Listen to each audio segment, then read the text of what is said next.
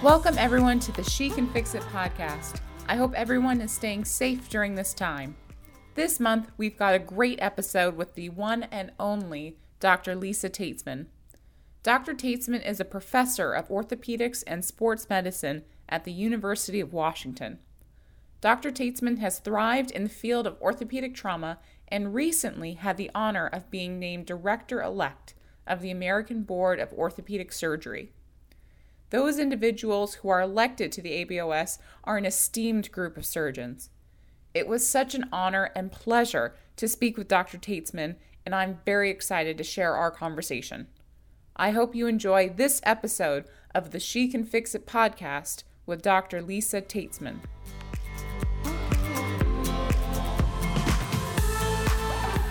Dr. Lisa Taitsman, thank you so much for joining us on the She Can Fix It podcast. I am so excited to speak with you, and I really appreciate you taking the time to speak with me today. Thank you for having me. Of course. I was hoping that you can describe kind of your life story to our listeners, where you went to medical school, residency, fellowship, and your post-fellowship years. Sure. I will even start before medical school. I grew up in New Jersey. I'm an East Coast girl, probably to the core, even though I've somehow ended up in the Pacific Northwest. I went to both college and medical school at Brown University. I was really lucky. They have a program where it was a combined 8-year program, which really gave me the opportunity to even merge medical school and college a little bit, which I think, as I look back on it, is a little bit about who I am.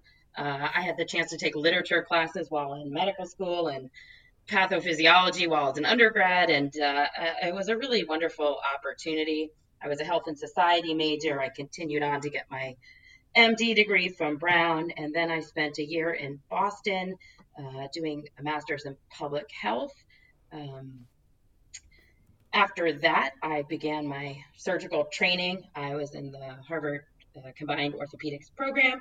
So I did my internship at Beth Israel when it was still just the Beth Israel Hospital in Boston. And then our program at that point was 5.5 or 6 years. So I did my chief residency there at Mass General. And then I went on to do a trauma fellowship. I ended up at Harborview Medical Center. Probably shouldn't admit it. It was not my first choice. I was an East Coast person and wanted to go to shock trauma.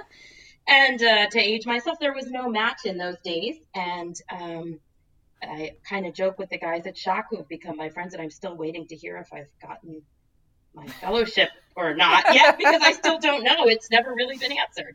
But I ended up making the biggest, boldest, non-planned decision of my life and coming out to what I used to call it the wrong coast at that time, and coming out to the Pacific Northwest and going to spend a year at Harborview, which was probably one of the hardest but greatest years of my life. I had a contract to go back to where I was a resident, back to Boston, and due to a bunch of circumstances, mostly political there, things were kind of a little bit shaken up in the orthopedics department with changes of leadership, and I decided to stay on. They offered me to stay on an extra year at Harborview, and then somehow what I keep saying 3 years is really probably more something like 18, as I was a fellow in 2001, 2002. So that's my planned and unplanned course to where I've gotten. Oh my God. Do you still believe the West Coast is the wrong coast? No, it's not the wrong coast, but it's not the East Coast. It's taken me a long time. I don't totally blend, but the people that have gotten to know me appreciate my direct attitude, and that I don't always blend with some of the passive aggressive attitudes that are here, but it's actually a beautiful place to live. Where I work, and we could talk about that more later, is just a very unique and very special place. And I'm at a regional trauma center that covers 5 states, and I don't think you have that opportunity anywhere else in the country. So there are just some amazing people, amazing talent, a beautiful part of the country. It's a secret. I never had been out here, and the summers are just absolutely perfect. So it is not the wrong coast, but it's the opposite side for my family. So I hear you.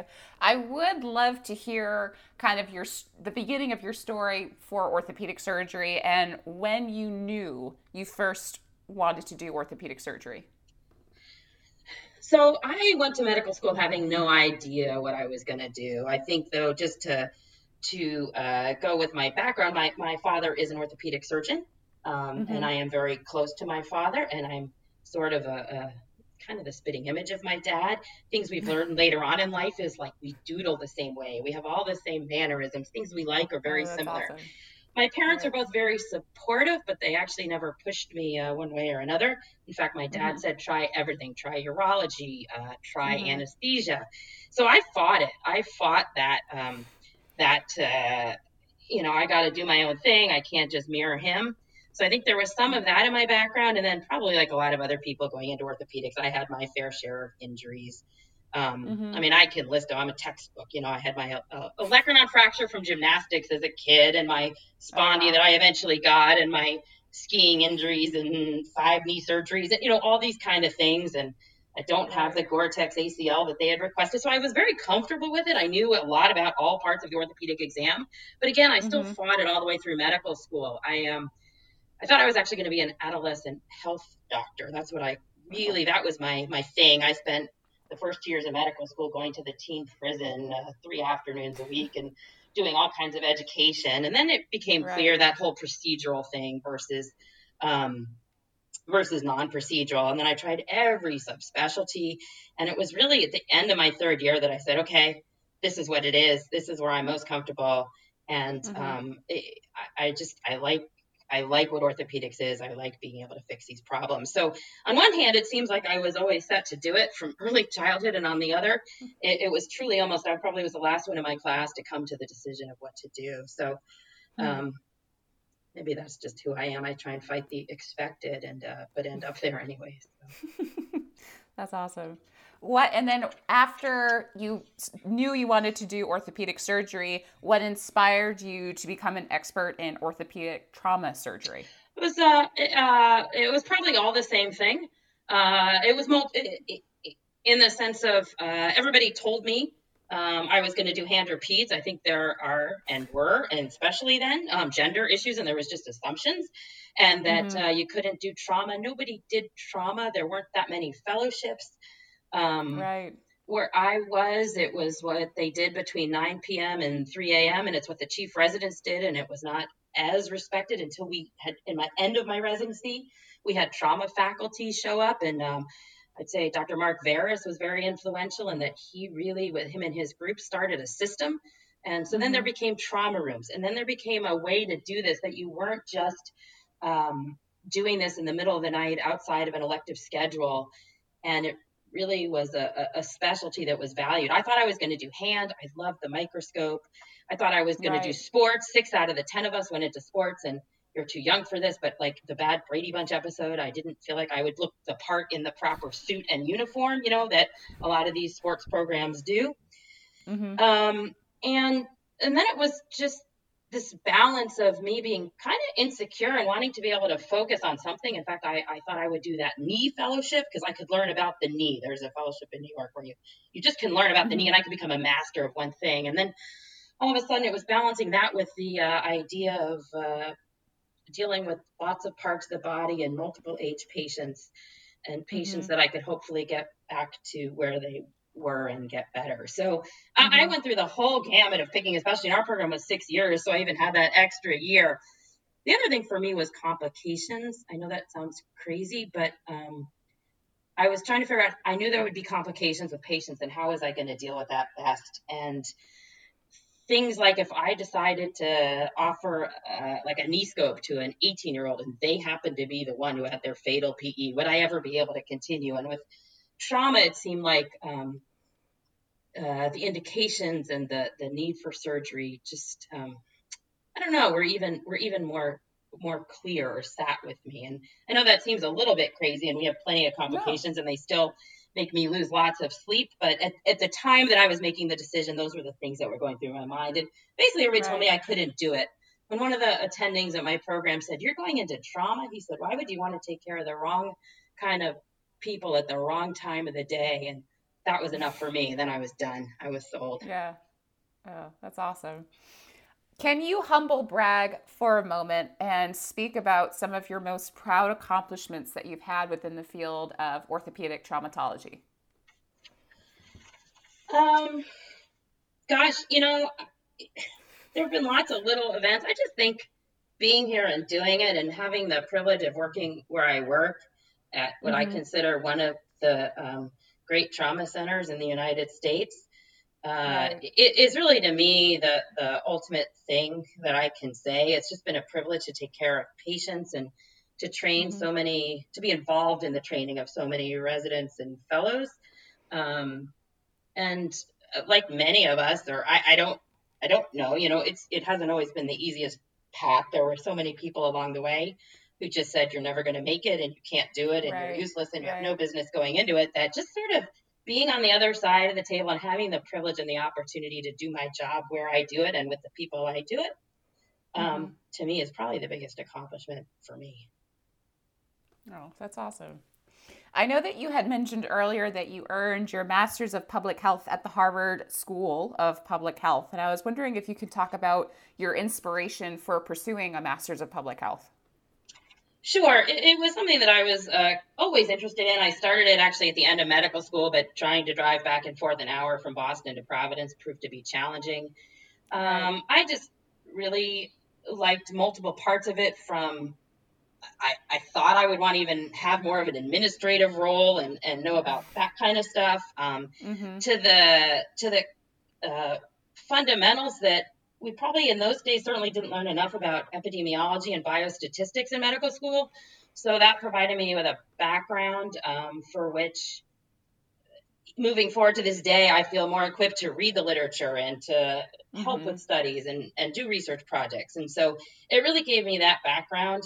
And even as I said, for my undergrad, I was a health and society major, or I think I said that. So for me, that marriage of medicine and the clinical parts and the other parts were something I just wanted to learn more about and get more involved with. And it was a really Mm. wonderful year with amazing people. Nice. How has your education that you had gained during your year earning your MPH, how has that influenced your clinical practice today?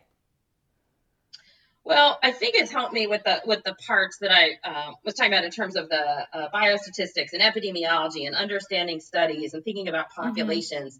I think I had planned on doing a lot more research in sort of public health and public health domains, and hopefully moving forward as other things have come to a close, that's where I would like to explore more and re-engage Mm-hmm. for sure.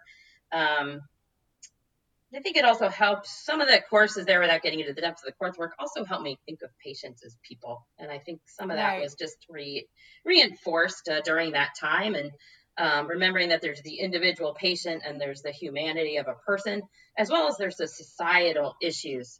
And I think as orthopedic surgeons, sometimes we know that we touch them, and some of us are better at addressing them and remembering to address them because it's hard with all we have on our plates. But I think that Right. looking at that, there's so many ways within orthopedics that we're involved, from things like um, violence issues and fireworks and motorcycles and all these things where we have an opportunity to do more than just look at the broken bone or the injured Mm-hmm. extremity. Mm. Right. Oh, that's awesome. That's awesome. I would love to, first of all, congratulate you in the sense that last October, it was announced that you are now a director elect of the American Board of Orthopedic Surgery. So, first of all, congratulations on this amazing accomplishment. And I was hoping you can speak about what your thoughts were when you first heard that you would be a director elect of the ABOS. Sure. Boy, I was really excited and humbled and a little bit of disbelief. It was something that was on my mind as something that was aspirational and kind of the would be the pinnacle of my academic career. But I didn't Mm-hmm. quite think that I was ready for it at that point in time. I had known my name had been put up a couple of times, Right. so I was just thrilled and honored to get that phone call. Excited, humble, nervous. You see the names of some of the people that have been there and some of the people that are there, and I just have the utmost respect and want to make sure I can live up to expectations and use this as an opportunity, as it's a 10-year commitment that I think I'm excited about as something that will be very meaningful for me and hope I can contribute to in a very positive way. Nice. What do you hope that the ABOS accomplishes over the course of your tenure? Sure. I can say what I think at this point is I'm really spending my first year getting familiar with the group and with the goals. And I've learned a tremendous amount even just in this first 6 months. I think what I didn't realize as much going into this is the true role of the ABOS, as we have a mission to protect the public and make sure that orthopedic surgeons are just meeting a basic bar from competency to professionalism and ethics and all those things. And I've always felt strongly that we do have a role to police ourselves. It's not saying that we're trying to take out 20% of orthopedic surgeons, but we just really need to make sure that we are living up to our responsibilities to the public, to each other. And I have become very impressed at the strategies that the ABOS has taken to do this. I think there's a tremendous amount of thought and time and effort and money that goes into trying to do this. Now, I say that, and I want to help keep promoting this and doing my part in the background of the work. But I'm concerned that we need to get the message out about what ABOS really is, right? As a resident, as somebody in practice, I think about it as something that's just a burden. I have these hurdles to jump through. They're trying to torture me with this test that's written and that's oral, and I got to go to Chicago, and I got to spend this money, and I got to pay all this stuff. And it's just this burdensome thing where over what we do as doctors, surgeons over a time period, it's really not a huge amount of time, and it's just only asking us to demonstrate a baseline of competency and engagement and professionalism. And I think if we could get the message out a little bit better about really what the role of the ABOS is, and it's really here to help the 99.8% of us and show our patients that we are thoughtful and make ourselves be a little bit thoughtful. That I think if we get the public relations message out there, it might really be of some benefit. So trying to pass that message on, I think, will be important to me, especially the more I understand and the more I see the tremendous amount of work and effort that goes behind doing this in a way that is good for orthopedic surgeons and also good for the mission of protecting the public. So I hope we can help people understand that that is the goal and minimize this thought of being just this burden kind of money grab. The other thing that I really like the work that's going on is there's been a big shift, or not a big shift, but much increased attention to GME, to graduate medical education. It used to be really that the RRC, the ACGME, the Residency Review Committee is resident education, and the ABOS is people out in practice, right? The RRC accredits programs, and the ABOS certifies individuals. And there's been a little bit of a very sharp line, even though behind the scenes there has been some marriage of that. But there's been a lot of work in the last few years, especially regarding graduate medical education. And I hope to have a role being more involved in that work as I'm learning more about it. And there's a real focus on assessment, and assessment that is greater than just medical knowledge regurgitation and some basic technical skills. And going back to even where I started with kind of my background is really appreciating the humanity in medicine and why we need to focus on people's behavior and communication and ethics and professionalism. And if you just try and start assessing that when somebody's 10 years in practice with some of these peer review things, Right. we've missed the boat, and we've missed our Mm-hmm. opportunity to assess, to educate, to help form trainees, medical students, residents into what aspirational type of orthopedic surgeons. So I've seen a push with projects focused on that, which Mm-hmm. it's my understanding that in the past the board didn't look and do as much work in those areas. So I really think that that is a huge opportunity, and the projects that I would like to see myself involved in moving forward. Oh, that's awesome.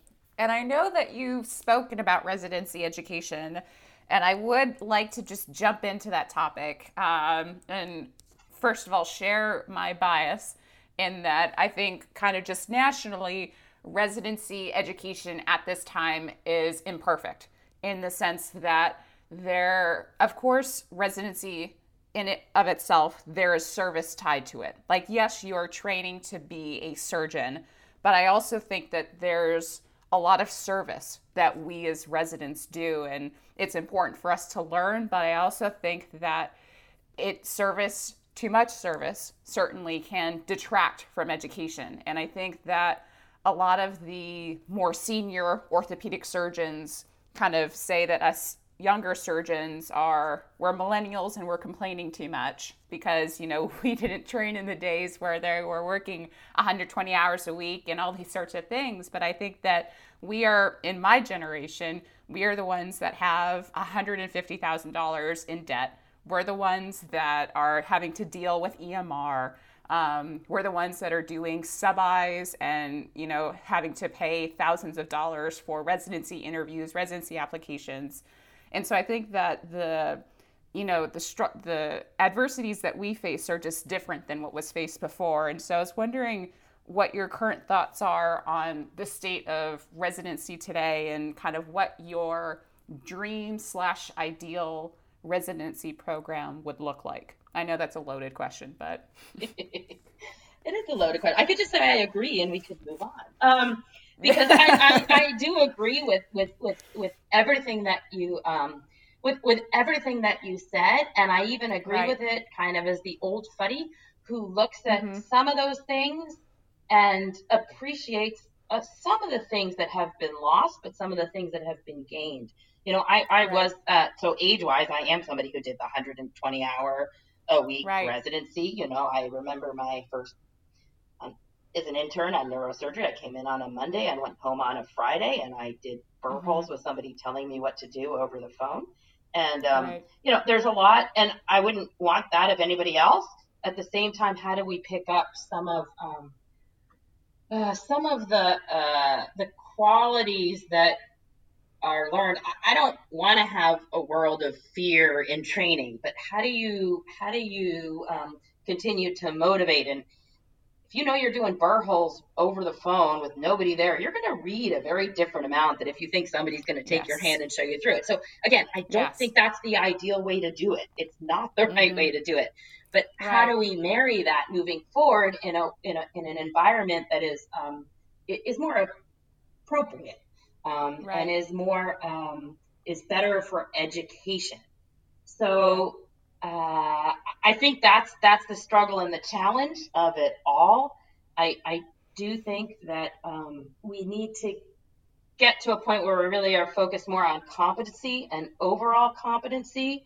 And Mm-hmm. that includes all the areas we talked about, being both the medical knowledge, the technical issues, the patient care, but all the other Right. pieces of it, which I think are now coming into play more, and the communication and all of those other parts of it. Do I think we're going to move away from a time structure? I think there are a lot of logistics that may be challenging. I think they're certainly aspirational. There are definitely models out there that are really Mm-hmm. truly competency based. Um, I don't know how well that's going to translate, and how much. I know we have to think way outside the box to implement them. But in Mm-hmm. terms of the focus, I think the idea needs to be that we really focus on competency, focusing on fostering environments that promote education and promote learning, and aren't um, we don't lose the humanity of the resident, Right. of the doctors. You know, we have a terrible Yes. problem with burnout, and it's only getting worse. And folks of my generation have to remember that we didn't have this whole EMR to deal with. And I think that is a huge issue. It's funny when you started talking, one of my pet peeve words ends up being the word service, because I don't know what to do with that word. In fact, we've tried to do a study on this, and hopefully my friends and I are going to actually get it going at some point. It's been my kind of project on my computer desktop that has failed I've failed to execute in the past few years. But where does the word patient care ever come into this conversation? And that's what I struggle with. So my concern is, as I'll say, the really old funny thing is, I struggled when we got rid of the general surgery internship. That said, I had a general surgery internship that was brutal, but I learned how to manage patients and I learned how to identify problems. Doing discharge summaries for transplant patients in the middle of the night is not an effective use of a general surgery internship, and therefore changes had to be made. But how do we make sure that as we start paring down the responsibilities and the focus of residents, that we don't miss some of those patient care opportunities, education that sometimes now are being relegated to APPs and PAs, and you have to be able to do it yourself before you can supervise somebody else doing it. And so maybe there's a progression. Maybe it's not that residents will never dictate another discharge summary, but maybe it's after 20 or 30, it's really, we can have other people be more involved and take over some of that work. So I think there definitely is a role for maximizing the use of APPs, PAs, ARMPs, whatever institutions call them. You know, I learned this. We had the craziest little rotation during my residency. I think it was Tuesday mornings. While you were on the hand service, you went over to the Spalding Rehab Center for 3 hours. And you rounded on every patient that had been admitted on an orthopedic, with an orthopedic injury, with this very senior, lovely surgeon. And we all thought it was crazy and a waste of time. But then you would get a discharge summary saying, I'll never forget this one, neither the patient nor the chart were at the floor when I did this, and I think the patient had a total knee. The patient had a total hip, right? So now we're trying to write these admission orders for this patient, actually prescribing a physical therapy program on the rehab inpatient side of things with the wrong operation on basically the wrong patient. And they had no guidance. And all of a sudden, just with that one little example, I realized the importance of this other stuff that we all totally poo-pooed. So it's finding the balance of how to give that education, but not make that so that that's 20 hours of a resident's week. And so make sure that we don't lose some of that little bit, but understand that typing things into a computer 8 different times in 20 different ways is not what you need to be a good surgeon. So I think that we still have further to go with some of that, and I think that will open up more opportunities to have people in the OR and to have people in the clinic and the offices, with the idea of spending more time getting competent in those areas. And the older I get, I know a lot of the focus is always on the technical skill component, but gosh, every year older I get, I realize how much more surgery is in your brain and the cognitive part of it. And so making sure that we really work with residents on that part. How do you get residents excited about going to the office and figuring out about indications when everybody just wants to be in the operating room? And how do we kind of marry the interest and the excitement with what's going to best prepare people for the future? So I think we have work to do to help more integrate those areas and not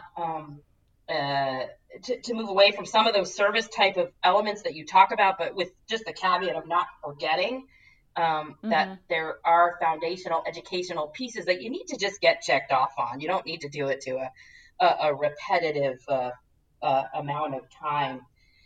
I do wish and hope that maybe in terms of the technical piece that we could integrate some things into medical school earlier, in the sense of most residents and fellows that I have come into contact with are at least adequate in terms of technical skills and can get through it. Some people are just innately gifted and some people are just good and fine. There's nothing about going to medical school or picking orthopedics that means that you can use your hands in any meaningful way. And there would be something, I would just love to see even a small curriculum in the first or second year with some basic manual dexterity, three-dimensional, knot tying type of exercises, with even the hope that people will self-identify that for them it's a struggle. And that's not going to be a fun part, because a lot of programs, people are getting into the OR a little later, which I definitely have mixed feelings about. I think, as I said, I think the cognitive piece has to come first. So I'm okay with it as long as people are really good by the end. But all of a sudden you're a third year and you're struggling to close a wound, or struggling to cut suture, or struggling with this, that, and the other, and it's just the wrong time to identify that. So I think that well, I know it's not the residency issue, if we could even move some of that into the undergraduate medical time and training, that would be a helpful thing for people in choosing their pathways, and even forget the us choosing residents, but in people choosing what they want to go into. Yeah. No, that's so true. That's just such a fantastic answer, and I really appreciate you, sharing that with us. And I would like to transition to, as this is a podcast about female orthopedic surgeons, I would like to touch on some of the things that you have experienced in your own career. And what do you think have been, or you think are the biggest misconceptions about being a woman in orthopedics, or being a woman in orthopedic traumatology? I think it's that you can't do it, that you're not strong enough, you can't work hard enough, that you won't fit, and that it's just not the right thing for you.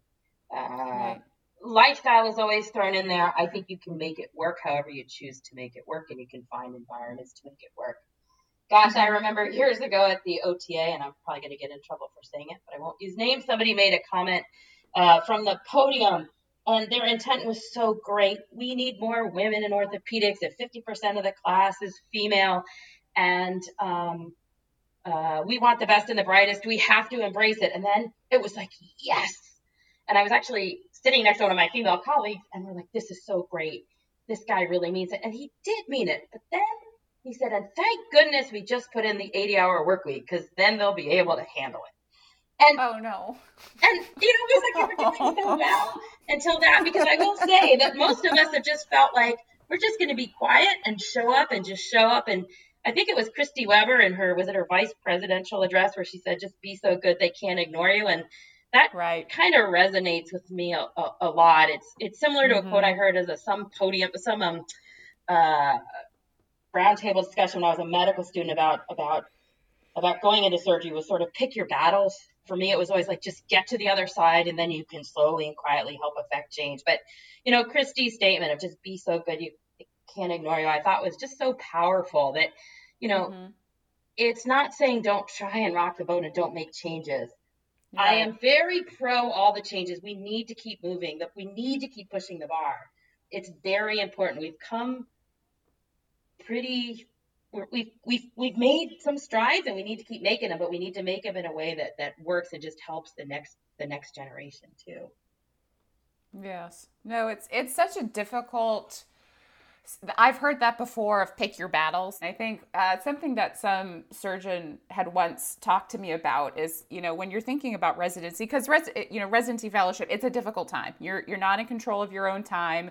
You're pretty much sleep deprived. I guess what I'm trying to say is that something that someone once told me was that when you look at residency and fellowship, you should just kind of think of it as, be accepting of the fact that you're going to be there, and just be accepting of the fact that, you're going to be there for X many hours. You're going to possibly have some patients call you a nurse, or, you're going to have some comments where, like, I was doing a hip reduction, and one of the ED attendings was like, would you like me to help you?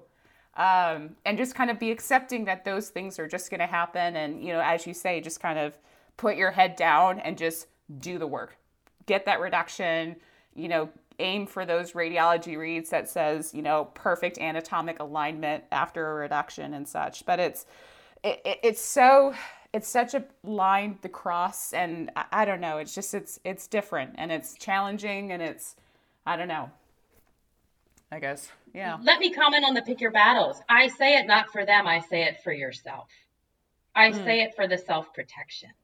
I say it to calm myself down so that every day when somebody tries to poke at me or whatever, and I'm not some victim right now, don't get me wrong, but like all the different things, just like you said, when, I remember when patients still had to pay for TV and the patient thought I was the TV lady and was more excited to see me as the TV lady than the doctor. I'm going to exhaust myself if I get into it with every patient. So it's pick your battles to what's meaningful to you, and don't waste energy when it's going to be wasted and you're going to get frustrated and it's not going to take it to the next level. That's all. So for me, it was a self-preservation of keeping myself through it and then being able to pick the big ones that really were meaningful and then try and focus my efforts there. So I don't know if that's a little bit of a different way to say it, because I don't want to say put your head down and like let it all be and just let them, do whatever they want, because we could go on for hours about stories that we've all had about about gender issues. I could even maybe I'm going off topic, and only just about 3 minutes before I called into this, did I think about something that has been on my mind in terms of the gender issue for a long time. And I don't know if it's appropriate. I can read you something. I would love to hear it. I can read you something that came out when I was a resident. And so the Academy of Orthopedic Surgery had it was called the Bulletin. And I don't remember, it came out maybe quarterly, and it was an in-print, sort of a little bit like a magazine type of a thing. And the first 2 or 3 pages were in the news. And I remember I was a resident when I read this. It's just 3 sentences. And it was the second bullet point in the news. Residency training chairs support diversity goals. I'll read you the date later.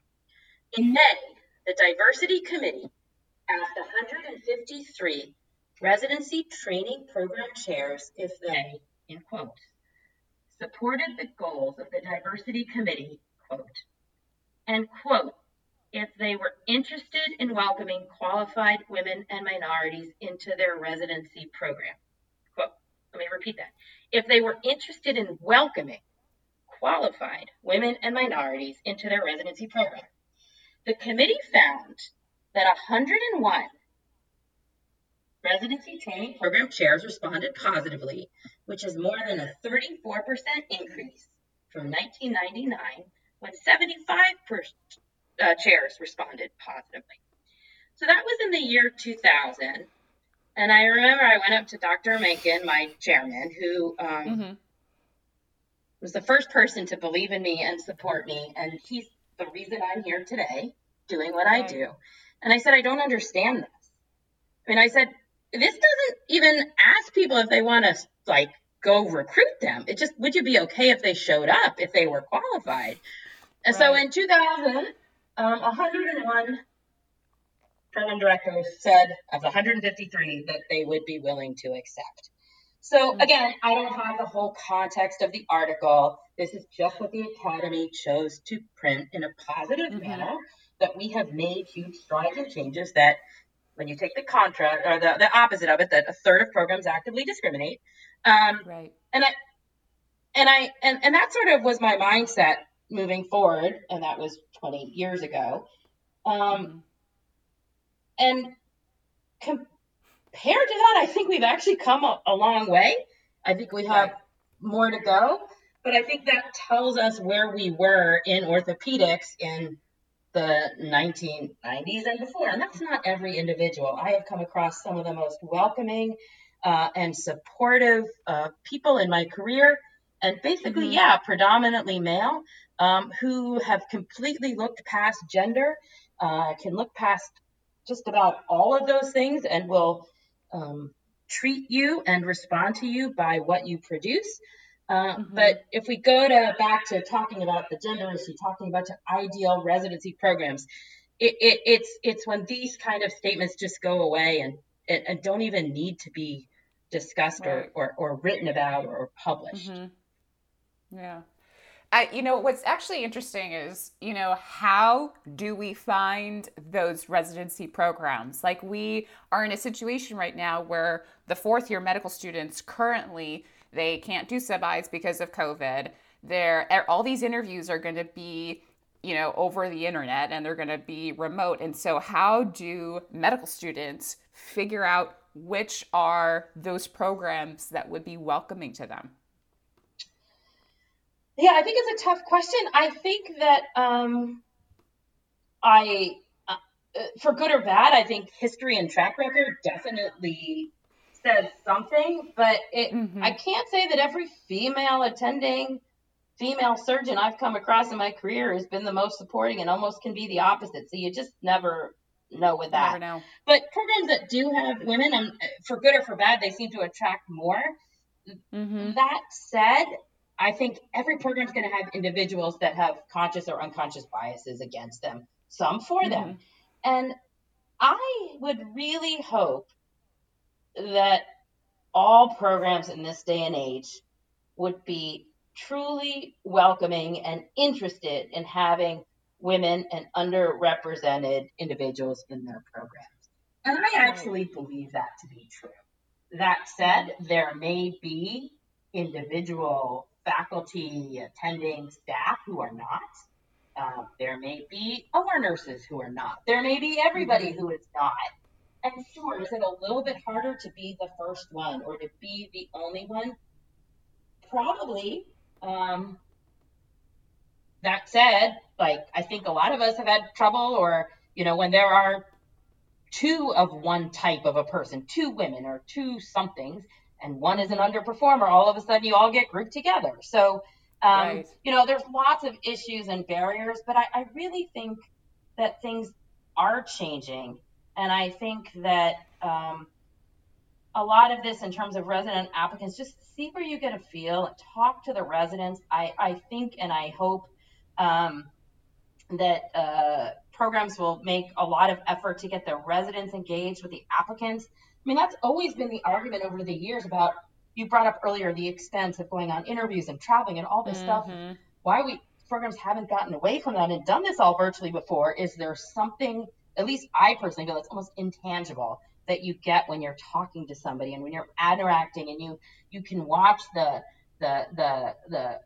nonverbal communication between the residents when you ask a question. And so hopefully there will be a lot of outreach, but the time is here where all programs need to embrace diversity and diversity in terms of gender.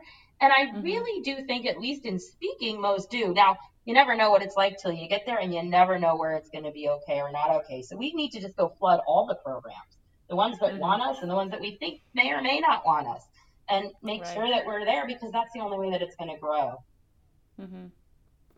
Oh, that's awesome. Dr. Tatesman, I really appreciate your time talking about your thoughts of your past, as well as kind of the state of where orthopedic surgery is today. But I would love to talk to you about the future and what your current goals and projects are for you, both clinically as well as research, and just your work in other organizations. Sure. I guess to me, I break it down to the different parts of what I do. And first and foremost is going to be patient care. I just want to keep getting better. I want to keep getting better as a doctor, in my thought processes, as a surgeon, and communicating with people as we get busier, making time for patients, and just continuing to improve and keep that as the focus of my career. I am at a big teaching center, and I think I can always be a better teacher. I know as I get older, sometimes my patience waxes and wanes, and I just need to make sure I step back and keep trying to figure out better techniques to improve my teaching. I think we have all these challenges with COVID that I can't even get into about how to do it virtually, and really rocking the boat. But I think, how to keep allowing residents and fellows to learn how to think and how to evolve and to improve their technical skills. In terms of research, for me, that's something, given a lot of my outside of the hospital and committee type of work, I've gotten a lot more involved, and that probably dropped a little bit for me, but I'm trying to re-engage. And as I talked about before, I think my interest is with research in the public health realm. I think there's lots of avenues that we can work on and use our knowledge to better understand and even come up with some more kind of public service type of approaches to to implementing the findings of our research. And then the last thing, which you did talk about and highlight before, is my ABOS involvement. For me, it's really, it's just an honor. I'm completely humbled by this opportunity, and I really want to make the most of it. So focusing a lot of my time and effort in that, in the parts of that, the GME aspect, I think for me will be a lot of what I'm going to be doing over the next 10 years. Awesome. Very cool. Well, we are reaching toward the end of our interview, and so I would like to move into the final 5, which is my segment in which I ask the same 5 questions to every guest on the She Can Fix It podcast. So my first final 5 question for you, Dr. Tatesman, is what is your favorite procedure to perform and why? It's so hard to say. Gosh, one thing that I really like doing are humeral non-unions. I've had a bunch of patients who come to us sometimes 2-3 years out from an arm that isn't working because their humerus hasn't healed and somebody's given up or never tried or whatever the problem is. And then you fix them, and all of a sudden, like at 6 weeks, at 3 months, they can use their arm again, and they're just so happy.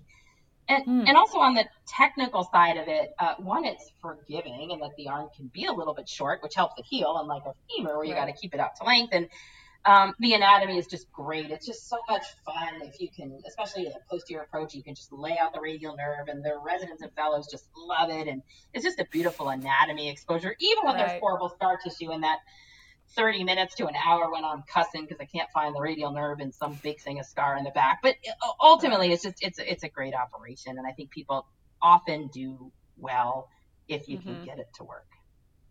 Nice.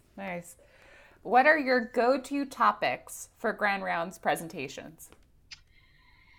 Well, there's the usual fracture topics, but that, everybody does that. I really like talking about open fractures. It's something that I had a big interest in right when I got to my fellowship, and kind of a talk that I keep modifying that I put together tries to look at each decision we make along the way, from the minute the patient hits the door to the emergency room to what we do.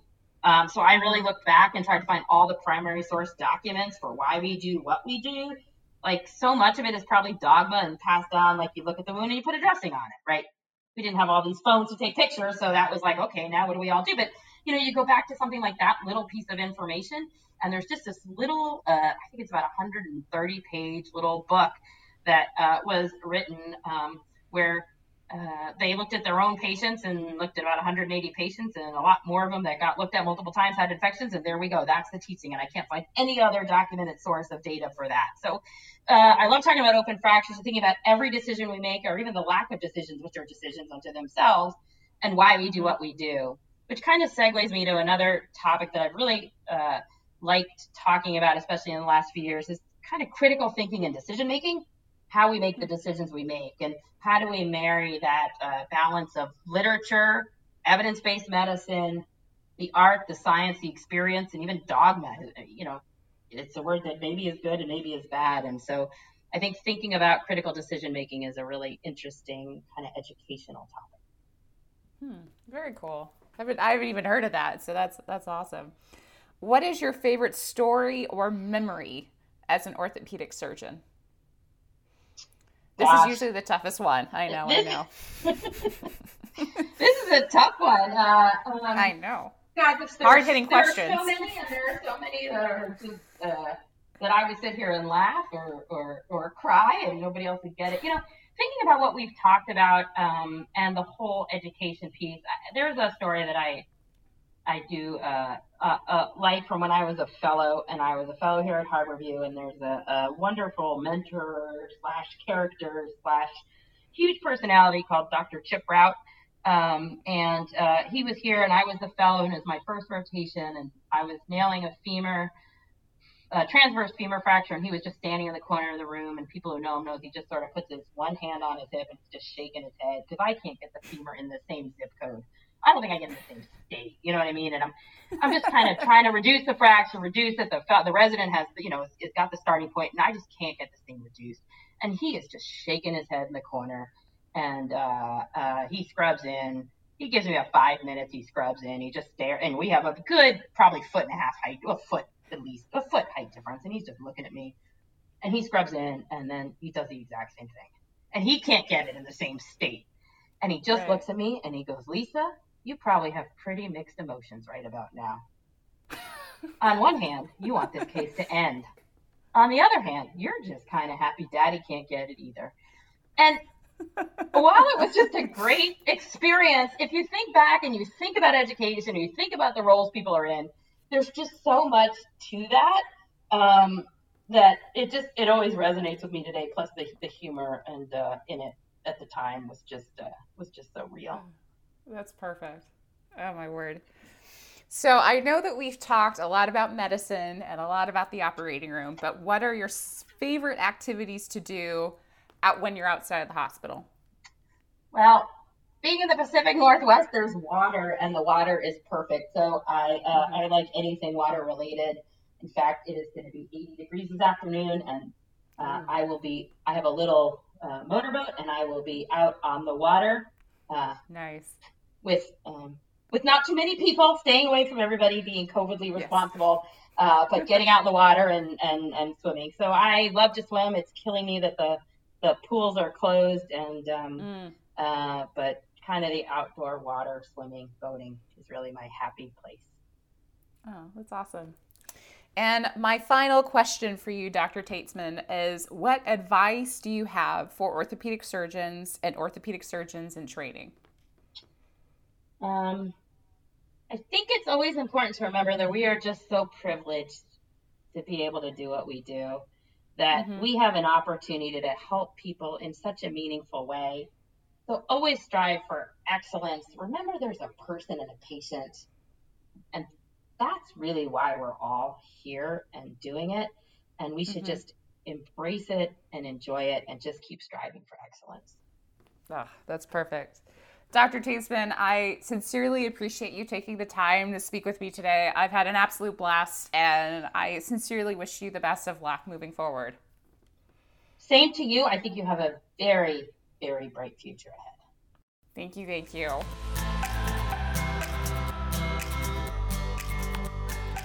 Thank you so much for joining us on this episode of the She Can Fix It podcast with Dr. Lisa Tatesman.